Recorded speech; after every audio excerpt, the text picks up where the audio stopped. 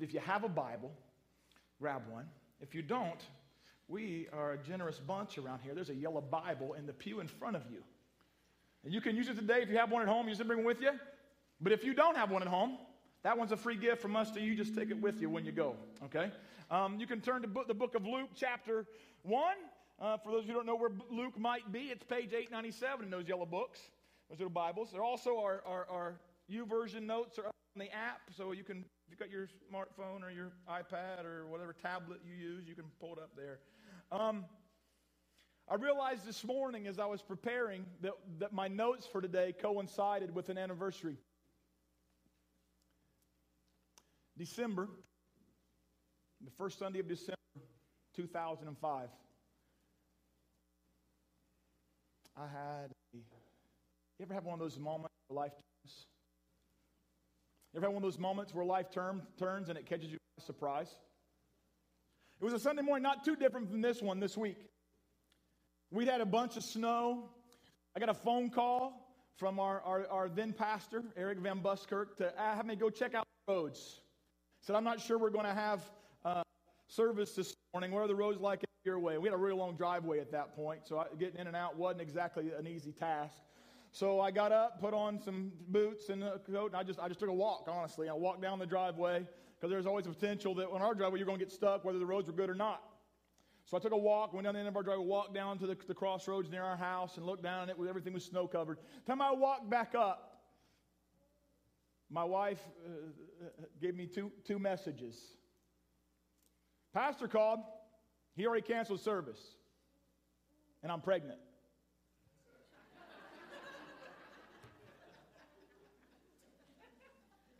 First part I got, come again with that second part. See, because we'd already had 2 children, 2 lovely baby girls. I was completely fulfilled as a father. I didn't feel like I needed anything else or anyone else to make me more fatherly. We had determined we weren't going down that road again. The snow was flying. Couldn't go anywhere. I hate snow. I'm from Ohio, grew up right here in Ross County, but I spent part of my teenage years in Florida, and that just ruined me on anything having to do with winter. And so I didn't want to go any. Amen. Do I hear where's the amen at? Hallelujah. Okay, we're all in this. I'm amongst friends this morning. And I remember sitting there. I remember processing. Sat in a recliner, and I must have said wow 500 times that day. And then what you don't understand about that moment is it was emotional for me. Not because we didn't want more children. We'd already made that determination. But it wasn't just the fact that we didn't want more children. It was the fact that our dearest friends had just determined they were ready to have kids. And just weeks earlier, they had lost their first one. And here we were, just weeks after that, not wanting to be pregnant. And I sat and dealt with that all afternoon. It was heavy. We couldn't go anywhere, and we finally made a phone call and had them meet us. We pulled into the parking lot. We met at Tim Hortons, of all places. Pulled into the parking lot. As soon as we pulled up next to them, rolled down the window, and the husband looked at me and goes, "You're pregnant, aren't you?" And I just started to cry. Yeah, we are. That day was really hard on that level, but I sat there that afternoon. Now, snow was flying outside, and I watched a movie called The Gods and Generals. Anybody seen it? Historical movie about the Civil War, and you watch a big hunk of the movie. It's about Stonewall Jackson and his battle with death. I remember watching the end of the movie, and there's a funeral procession, and that moment, the Lord spoke to my heart. He said, "Aaron, in a few years, you'll be doing that with a leader you love." So I'm dealing with this pregnancy thing. I'm dealing with that information. I'm trying to process all that. It was like that afternoon. It was like somebody just punched me right in the gut, and all the air came out. You ever had one of those moments? One of those moments where everything just turns. Just suddenly, you're just like, oh. How do you deal with it? You know, when you have that moment, you've got certain things you got to contend with. What are people going to say? How are they going to respond? What's going to happen next? How are the circumstances going to pan out? Why didn't God give me a heads up? Why is that happening? And then you just start doing all. Anybody ever been that point where you're just processing all the information? Ever been there? Ever been punched in the gut emotionally or mentally? Been there. And in that moment when chaos erupts, there's got to be one thing that grabs you and holds you steady and holds you stable. You try and process. See, today, this month of December, we recognize the fact that God gave us the most amazing gift. And he did that because he wanted us. For some of you, the information that was the pivotal moment in your life was maybe something really good like a job opportunity that you didn't see coming. And man, now you got to make certain arrangements and do new things. And for some of you, maybe it was the idea that you were going to get a scholarship or a grant or be able to continue something you thought you were going to have to let go of. For others of you, it was probably something very negative. Maybe it was an unexpected pregnancy test that comes back positive or a diagnosis of some kind. Or maybe you woke up one morning with a note on the table and somebody very dear to you just decided they were leaving. You ever had that moment? Some of you maybe are already dealing with things like that. Can I encourage you along one thing? Things that may have happened in your life that look random and accidental and frustrating are not in God's sight those things. Something Greg read at the beginning of service, and I didn't tell him what to read. I don't even know exactly where the passage was. My brain was flipping out someplace else, and I started listening, and I was like, oh, wow, that's awesome. God is right in the middle of your mess. God's right in the middle of the chaos. Maybe today you've been told all your life that you were accidental, that you were not supposed to be here. Can I tell you something? In God's heart and God's mind, just like Rose said over here a minute ago, God saw you before it ever got going. David Platt said this, I thought it was awesome. Spiritual adoption begins with the initiative of a father, not the invitation of a child. God starts the process of bringing us to himself. We have choices to make in the middle of that, but he's the one who initiates. The Bible says we can't even come to him unless he draws us. And God wasn't willing for humanity to wait out in the darkness. He initiated a process of adopting us. Rick Warren says this, there are accidental and illegitimate parents, but no accidental and illegitimate children. Parents may not have planned you, but God did. Oh, that's beautiful. That's beautiful. No matter where you find yourself this morning, there may be chaos, there may be frustration, there may be difficulty. But let me say this to you and know that it's the truth from the very beginning of the message that this is true. God wants you, and he loves you. So to start that journey together, let's look at the book of Luke. We're going to start today, and we're going to look at several people from Scripture whom God used to make adoption possible, or he actually adopted over the next few weeks. I'm going to start in this story of a lady named Mary. She's confirmed one afternoon with some information that her whole life pivots on. Luke chapter 1, verse 26 would read like this. In the 6th month of Elizabeth's pregnancy, God sent the angel Gabriel to Nazareth, a village in Galilee, a virgin named Mary. She was engaged to be married to a man named Joseph, a descendant of King David. Gabriel appeared to her and said, "Greetings, favored woman, the Lord is with you." Confused and disturbed, Mary tried to think what the angel could mean. "Don't be afraid, Mary," the angel told her, "for you have found favor with God. You will conceive and give birth to a son, and you will name him Jesus. He will be very great, will be called the Son of the Most High. The Lord God will give him the throne of his ancestor David, and he will reign over Israel forever. His kingdom will never end." Can you imagine this moment right here? Let me give you a little bit of background about this lady, Mary. Fact of the matter, most of us would not consider her a lady. Not because of the activities she had entertained, but because of her age. Scholars believe that she was somewhere between the age of 13 and 16. She probably was camping out about the age of 15 when all this takes place. She's confronted in the middle of her adolescence, dealing with this kind of information. Now, let me ask you a question. Anybody ever been in a house with teenage girls? Dude, emotions run amok. Huh? Isn't it true? Come on, I'm telling the truth. Emotions go crazy, right? And those are the good days. Huh? Those are the good days. I know whereof I speak. I got two of them sitting right there. 13 and 15. Even on the best of days, emotions are crazy and out of control. Trying to just keep up with life and things. Now imagine yourself, the age of 13 to 15, and suddenly dealt this kind of information. You talk about anxiety. You talk about being overly fearful. Talk about your emotions going absolutely bonkers. Going absolutely out of control. Think about just for a minute. Put yourself, I'm thinking of me as a teenage boy. Dude, that would not be fun.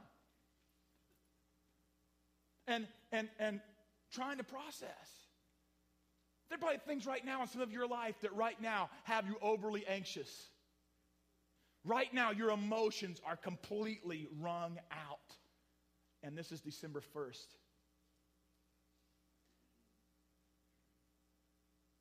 You know how everybody gets at the holidays. There's too much to keep up with, too much to do, too much. Anyway, by the time we get to like the 15th of December, we're like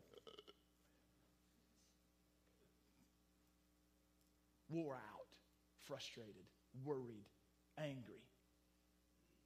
Taking it out on the Walmart cashier because we've had a bad day and can't stand the traffic, didn't get the food we wanted at lunch, and blah, blah, blah, and we're just anxious and frustrated and angry and just losing it, right? This is where Mary finds herself. I think she was overshadowed because mentally she's got all these thoughts running, all these questions. Lay in bed at night and all this stuff mentally just completely frazzled. Just completely, mentally just trying to contend with the ideas that have been thrown at her. Later on, the scripture would tell us that she was overshadowed by the Holy Spirit. You know why I think that was necessary? Because dealing with all of this, you know what? There needed to be light to dispel the darkness and the frustration. There was something already lurking about, and she needed the power of God to dispel all of that. Because you know what? She had these thoughts just because she knew, man, what? Have you ever done that? Been in something and go, just, the only question is like, what? Really? With an exclamation point and a question mark. Really? And can't process. Just completely zoning. Do you like my sound effects? My kids tend to love them when I'm telling a story at the house. And then besides being overshadowed, overwhelmed. When she began to look at the landscape of life and the circumstances that existed, just overwhelmed. Because people know two things. She's a young girl. She's supposed to be a virgin. She's supposed to be getting engaged. And all of a sudden she comes up pregnant. And in Judea, in those days, that wasn't taken with just a grain of salt. She knew that if this is absolutely true, whispering was going to begin. She knew that things were not going to go well, that people were going to ostracize her. They would be walking down one side of the street, and when she saw her coming, they'd go like this in avoidance. She knew or thought that the possibility that Joseph would no longer didn't bargain for this, didn't want to hang around with this kind of thing, didn't want to deal with this kind of stuff. He may very well take a journey his own self. She knew certain people in her midst were letter law type people. And if they had their way, she'd be ushered to the gate where the rest of the village would pick up rocks and begin to pelt her. Talk about overwhelmed. 13 to 15 years old with that kind of stuff going on? Really? Over anxious, overshadowed, overwhelmed. That's the epitome of that right there. Today, whatever has got you over anxious, whatever's got you overshadowed, whatever's got you overwhelmed, can I tell you something? The God in heaven who's quite capable of handling the over anxiousness, the overshadowing, and the overwhelming circumstances you find yourself in. And if you leave here this morning, all that, it won't be his fault, because he'll make a way where there seems to be no way. Today, as we consider Mary, consider your own. We put Rose here on purpose because, sometimes we sanitize the stories in Scripture. We sanitize them through a religious filter. And they sound real glorious and real pretty. This was dangerous for Mary.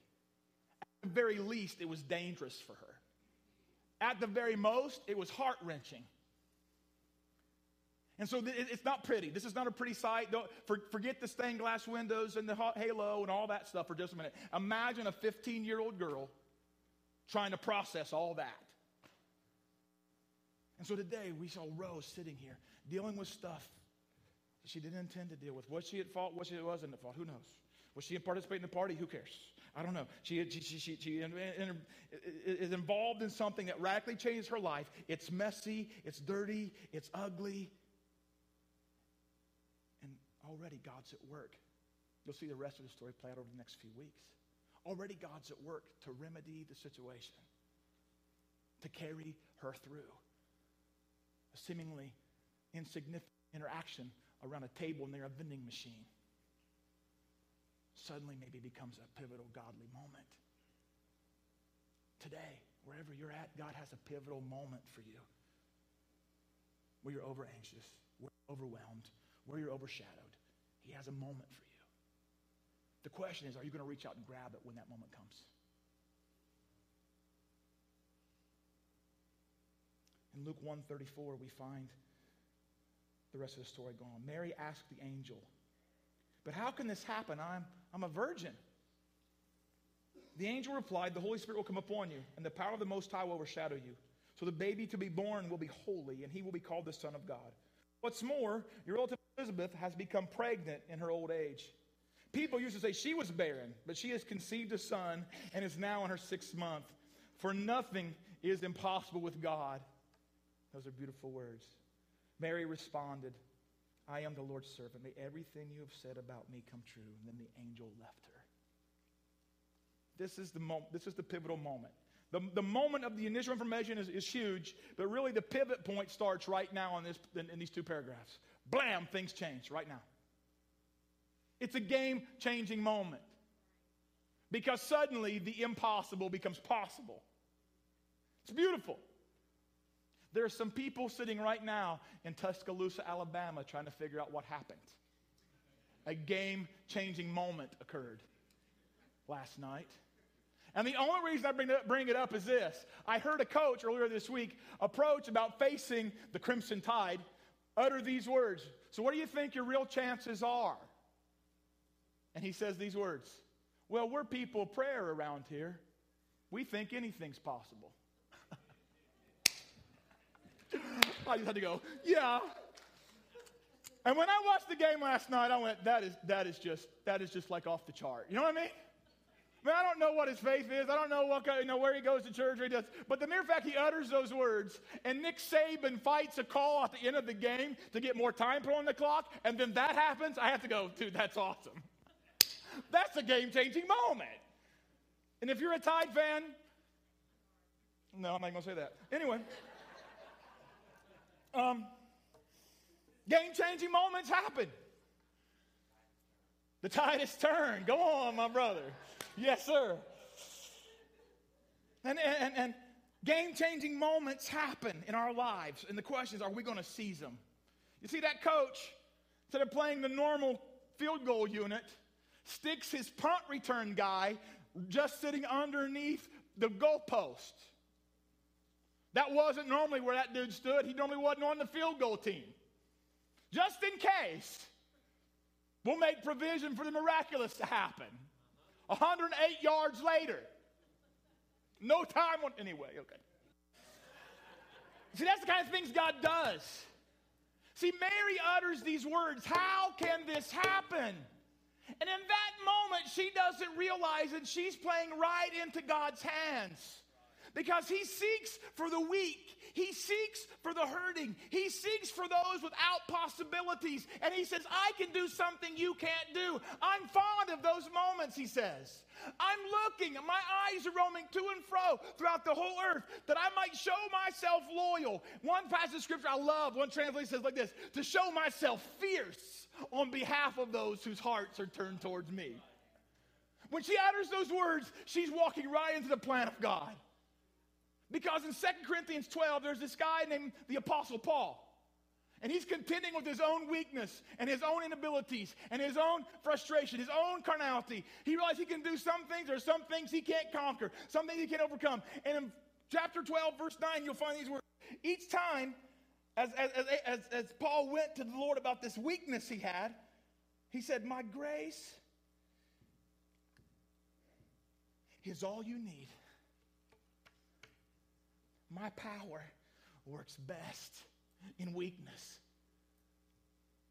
This morning, wherever the point, maybe the chaos is in your life is because you've been very weak with some things. You can't overcome some things. You can't get over certain things. Maybe there was some abuse from the past. Maybe there's some abuse going on right now. Maybe there's some frustration. Maybe there's some wisdom you lack or something's going on and you just feel very weak, very incapable, very inadequate, very messed up. And in this moment right now, God would say to you, my grace is all you need.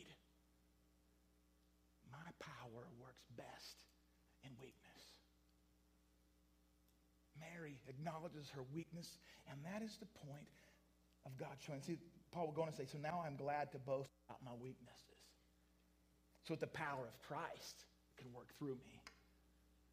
Mary wasn't boasting. She was just making an admission, but it became a place where she could see the hand of God at work.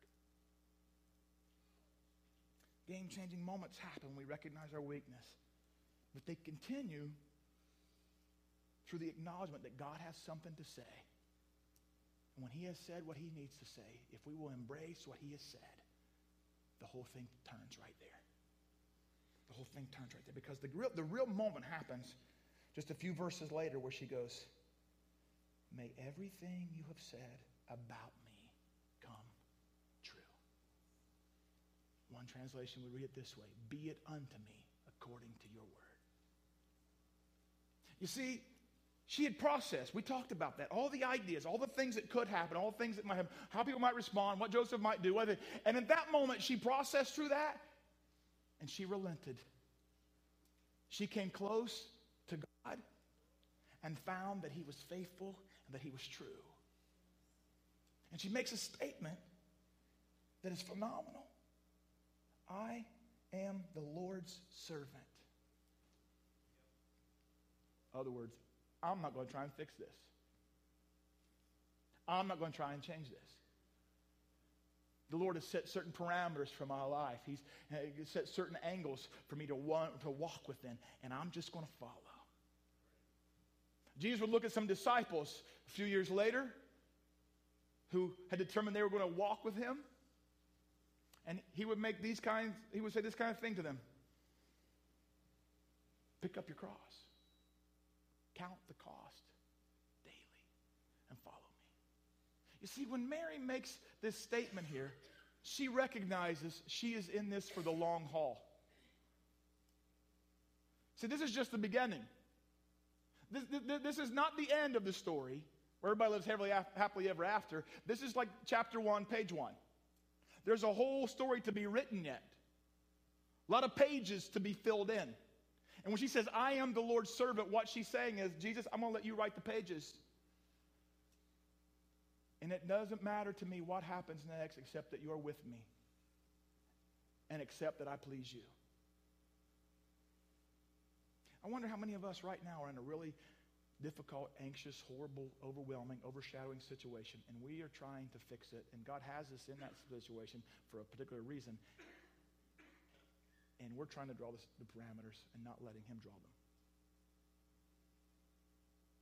You see, because I've gotten to watch pregnancy from a real close perspective. I have 4 now. Okay. 2 girls, 2 boys. 20 months apart, each set, 6 years between. Surprise, surprise. Never know. And I've watched this lady walk through that process 4 times. When I've watched her, I recognize something about lots of ladies. The beginning is kind of, okay, let's get on with it, let's roll. All right. Then about 36 weeks. Can this just be over now? Can we just be done with this? On those mornings, Mary had to get up and go, God, I'm your servant. I'm not taking a shortcut. I'm not working around this. I'm going to do what you want me to do. You want me for some reason. I don't understand it. I don't get it. Of all the people on the planet you could have chosen, it could have been somebody else, but you chose me, and I don't understand. Maybe for some of you, you're trying to figure out why God's got you at the job He has you. Maybe for some of you, you're trying to figure out why God's got you in the neighborhood He's got you. Maybe for some of you, you're trying to figure out why He has you in the financial state you're in. Maybe for some of you, you're trying to figure out why emotionally and in the family that you're in, you're just having the same struggles over and over again. And why? And you're trying to work angles, trying to get out of it. And if you just go, God, I'm your servant. I'm your servant. Lord, you draw the pages. You write the pages. You know the book of Psalms 139 reads like this, that He knew us, she quotes this, as we were being formed in our mother's womb. And then it goes on to say, all the days that were written for us are in your book. The problem is we haven't turned the page yet, and we don't know what's on the next one. But if you'd wake up each day and go, Lord, I'm your servant. I'm not doing this my way. I'm doing this your way. Life would be a game-changing moment for you. May it be unto me according to your, may everything you've said come true. God, whatever you want, I want. But Aaron, this is ugly. Yeah, it probably is. Aaron, this is dark. Yeah, it probably is. Aaron, I've never been through something so difficult. Yeah, I'm sure. But in that moment, that's where God will shine His light. You see, those weaknesses and that circumstantial chaos, it becomes His chance to show strength and light a dark world. So when Mary utters those words, it's one of the darkest moments of human history. God Himself has not spoken for nearly 400 years. Now, the book of Malachi ended, there's been nothing. God's not said anything. Greece and Rome and Persia, all those have run rampant all over the world. Now Rome's in charge, and it's dark and it's ugly. The people of Israel and Judea are under the pressure of the Roman Empire. They know at any moment that Caesar can get uptight and just squash them like a gnat if he wants to, and they're just living with that. It's a very dark moment in human history, very dark. And God chooses the weak things, a little 15-year-old girl in Judea, what Caesar would consider the armpit of the world. Those people frustrate me. What are they up to again? And he just agitated, angry. He chooses them, her, to shine His light in a dark place. Maybe in your darkness, God's trying to show light. You see, when we embrace that game-changing moment, we find ourselves right where God wants us. The book of Romans is an amazing piece of scripture. You ought to read it sometime. Along about chapter 8, about halfway through the book, there's this amazing chapter. And in verse 15, you'll hear the Apostle Paul write these words, that He's given us the spirit of adoption, whereby we cry, Abba, Father, Daddy. See, God wanted a family. He initiated an adoption. He sent His Son, named Jesus, to a lady named Mary. She was just a person. There was nothing godly about her, godlike about her. She's just a human being just like you and I. She was given a great privilege, a great calling. It's beautiful. And she gets to be the vessel through which God would bring light to the world. John 1:1 would say this, in the beginning was the Word was with God, the Word was God. He created everything. Along about verse 4, you'll find these words. In him was life, and that life was the light of men. And I love this part. Verse 5 says this. He came into the world and lit it. The darkness, New King James Version would read this, the darkness cannot comprehend the light. Okay? But it doesn't mean that the darkness can't understand the light. You know what it really means? The darkness cannot conquer, cannot quench the light. So how dark is it where you live? See, because Romans 8:15 is just before Romans 8:28. The fact that God adopted us makes Romans 8:28 possible, and that says this.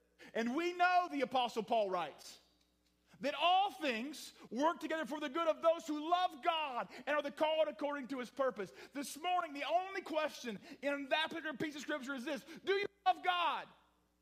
Do you understand that he loves you? Do you understand that he adopted you? He wants you in his family. Because if you do, suddenly the chaos begins to pivot on this one idea that he is the Prince of Peace and he works all things for my good. Psalm 37:23 reads like this. For the steps of the godly. Now all of a sudden, some of you already have a religious idea about what that means. To be godly scripturally doesn't mean you get everything exactly right and that you wear all the right clothes, you show church on the right time, and all that stuff. What it means is this, to be in correct relationship with God. Are you hearing me? It's not a matter of what you do, it's a matter of whose you are.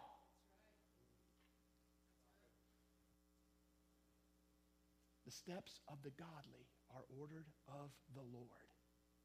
And the next piece is amazing. He delights in every detail of their lives. Even in the chaos. See, God had the details covered for Mary. He was already at work with her. I got up this morning, and it's kind of crazy. I grabbed my iPad, clicked open the YouVersion, so I get some devotional things this morning. And you click in the YouVersion, it like does this thing where it's like the verse of the day or whatever. You know what I'm talking about? If you got any plans you're reading through, it kind of shows up there. And these are the words I read, the verse of the day for today. I am counting on the Lord. Yes, I'm counting on him. I have put my hope in his word. Yeah, that's what I said. Wow. Psalm 130, verse 5. I didn't even remember that verse existed till this morning. I read the rest of the chapter. You ought to read it. It's pretty awesome. I am counting on the Lord. Yes, I am counting on him. I have put my hope in his word. So, if there's chaos lurking, if there's been a sudden change in your life, if suddenly you find yourself in a place of overwhelming, over-anxious, overshadowed existence, and you're trying to sort of, how do you conquer that chaos? You conquer that chaos like Mary did. You embrace the Word of God. You embrace his work and his plan. Ephesians 1:11 reads like this. Furthermore, because we are united with Christ. Big thing. Because we are united with Christ. At this moment, the question is, for many of you, some of you maybe, is are you united with Christ? Because if you are, the next piece of the puzzle comes into play. If you are not, this is a pivotal moment for you. Are you in Christ? That's the question. You should be asked, am I in Christ? Am I united with Christ? See, the Bible says none of us are without sin. All of us have sinned and fallen short of the glory of God. The wages of that sin is death. But the gift of God is eternal life. He would go on to say in Romans that all who call on his name shall be saved. We believe in our heart. We confess with our mouth. So we can deal with this idea of whether you're united with Christ right here, right now. And then suddenly the rest of the picture becomes into play. Are you hearing me so far? Ephesians 1:11. Are you united with Christ? Because we're united with Christ, listen to this. We have received an inheritance from God. And then Paul kind of pulls back a little bit on the paperwork, inheritance paperwork, and reads one line, section 107B maybe, I don't know, of the will.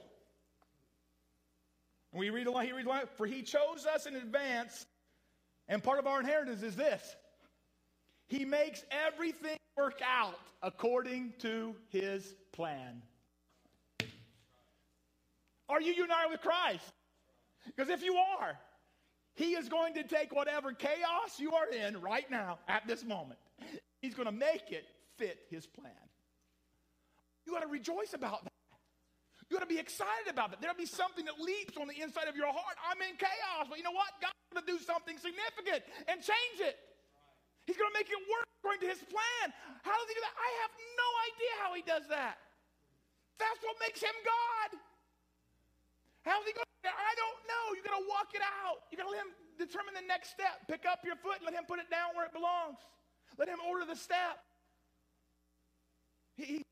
We conquer the chaos by realizing several things. God wants us. He wants you. He realizes that you are lost without him. He realizes that you are frustrated and angry. He realizes that you think everybody else is you, that you can't trust anyone. And he says this, I want you. And if that weren't enough, let me say this, because some of you already are working angles. I know how it works. Well, some people want people that can use them. You know, some people have been adopted into foster parents just because the parents can make a buck off the JFS. Big deal wants me. Back in the day, you'd adopt kids so you get more work out in the field. It's a big deal. God wants me. That don't mean nothing. Can I say this next thing? Not only does God want you, he loves you deeply and desperately. He not only wants you, he has deep affection for you. He wants you because you exist, because you're precious, because he sees that he made you in his own image. There's nothing godlike about you except the image you were created in. That's it. We're never going to be, excel. Some ideas of belief is we're going to excel at some point and become divine in and of ourselves. Give me a break. Really? I have to get up with me every morning. No way. I'm about as far from that as anybody can. Wow, no. But he loves me, and he wants me. You come to those two conclusions, you raise the next thing. He'll turn it around. He'll turn it around. Turn water around, whatever it is in your life. For Mary, it's this idea that she's pregnant, not married. And got things to plan for, things to do. He's going to turn that around and use it. And here's the other part. Not only will he turn the circumstance around, he will turn you around. God will do the miraculous in you. Mary would go down the road, visit her cousin Elizabeth, find her pregnant like the angel said, enter into the home. Elizabeth, as soon as she sees Mary, they haven't had a conversation yet. The door, the Bible says the baby within Elizabeth, being 6 months pregnant, leaps at the sight of Mary walking into the room. Boom! And she would say these words. This is amazing. God has blessed you above all women, and your child is blessed. What Elizabeth says to Mary. Why am I so honored the mother of my Lord should visit me? They haven't had a conversation yet. She just walked in the room. Elizabeth's not aware humanly that anything has transpired in Mary's life. She just walked in the room. Is that amazing? And then the next thing, when I heard greeting, the baby in my womb jumped for joy. That would be John the Baptist. That's who that young boy would be inside Elizabeth's womb. The next lines are really important. She says, you are blessed because you have believed that the Lord would do what he said. The miracle happened in Mary. So there's a lot of things. The circumstances were still chaotic. The things around her were still crazy. She was still trying to sort through things. And inside her heart, something grabbed a hold of the word of God. And in a moment, her heart changed. In a moment, she embraced what God said. In a moment, she grabbed a hold of and her heart began to move. And in that moment where she grabbed a hold of God, grabbed a hold of His Word, a blessing came upon her life, and God gave her the strength to move on, to face it and roll into it. Gave her the ability, the blessing of God rest upon her, not because of the circumstances, probably in spite of the circumstances. In spite of the whispering, the gossip, all this stuff, everything, whether Joseph was going to go along for the trip or not, all that stuff. And she is, we don't even know where Joseph is in this passage of Scripture yet. We don't even know if he's even, where he's at. Many of you wives think we're a day late and a dollar short. Anyway, Joseph just is walking in step. Joseph, not even around in this imagery right here the Scripture gives us. And yet Mary's heart was sold on the fact that God had plans. He was going to fulfill His plans in and through her life. Is that beautiful and amazing or what? You guys are not that different than she. God wants you. He loves you. He's got a plan for you. He wants you in His purpose for all of mankind. He wants you in the purpose. He wants you. So, can I ask you a question? Where are you with all that? Have you embraced God's plan? Because here in a minute, we're going to hear the voice of Mary, maybe the voice of Rose. She's going to utter words from us, from a song. I want you to begin to process questions she probably had, questions you probably have right now. Ephesians 1, 4, and 5, kind of our text for the next few weeks. The idea of where we're going. Even before He made the world, verse 4 of Ephesians 1 says, God loved us and chose us in Christ to be holy and without fault in His eyes. God decided in advance to adopt us into His own family. I don't know what family you come from. I don't know what the trajectory is that's brought you to this place, this moment right here at this time. But we extend an invitation to you to join God's family and to join us on this journey. And God promises us He'll walk with us. He'll never leave us, never forsake us. And He wants you, and therefore we want you in this thing called the family of God. God decided in advance to adopt us into His own family by bringing us to Himself through Jesus Christ. The story of Christmas is this: God sent His only Son into the world that the world through Him might be saved. Saved from the chaos, saved from the anxiety, saved from the stress, saved from the overwhelming circumstances, saved from ourselves, saved from trash, saved from addiction, saved from alcoholism, saved from things that devalued our existence, saved from all of that. Saved us. I love this part. This is what He wanted to do. It's hot. Is it hot in here? Is anybody else sweating like I'm sweating? And check this out. This one phrase here is worth the whole price of admission. And it gave Him great pleasure. Did you hear what I just said? I don't think you got it. Let's see if I can get in a rush. Carlos Hyde runs for 25 yards. It's touchdown.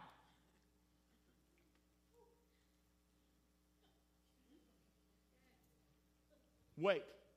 He wanted to adopt us, and it gave Him great pleasure. Can I say something to you? If you hooted and hollered better about the Buckeyes running a touchdown across the stinking goal line yesterday than you just did about God wanting you and taking great pleasure for making your life something is disconnected here. Are you hearing me? Now, I hooted and hollered with the best of them. I want when that brawl broke out to be right there on the field and pull somebody's helmet off of their stinking head like happened to one of our guys. But I'm telling you what, that can get me more enthusiastic than to think that Jesus, the God of heaven, wants me and takes great pleasure in my life, there is something wrong with me. And if I'll hoot and holler at a stupid football game on a TV screen more than I will hoot and holler for the person of Christ and his love and his compassion and his salvation on my behalf, there is something wrong with me. It takes great pleasure for him to give you access to his family through his own life and his own death and his own resurrection. He says, listen, I love making something of your life. I love turning the chaos around. I love taking the weakness and showing my strength. I love taking your brokenness and healing it. I love that. And this morning, wherever the chaos exists, he says, listen, this is an opportunity for you and I to walk this thing out together. Trust me at my word. Walk with me, and we'll get somewhere. Amen. That's running across the goal line, brothers and sisters. Not some leather football. So, are you over anxious? Run this thing across the goal line. This is a chance for God to show his goodness on your behalf, for him to take pleasure in your life. Are you overstressed, overshadowed? This is the chance. Are you overwhelmed right now by the things of life? This is his opportunity to show himself strong on your behalf. Find hope in him. Find hope in his plan. Find hope today that he has a desire for you, and the fact that that your life can reflect his glory and his love and his truth brings him great pleasure right here, right now. Are you hearing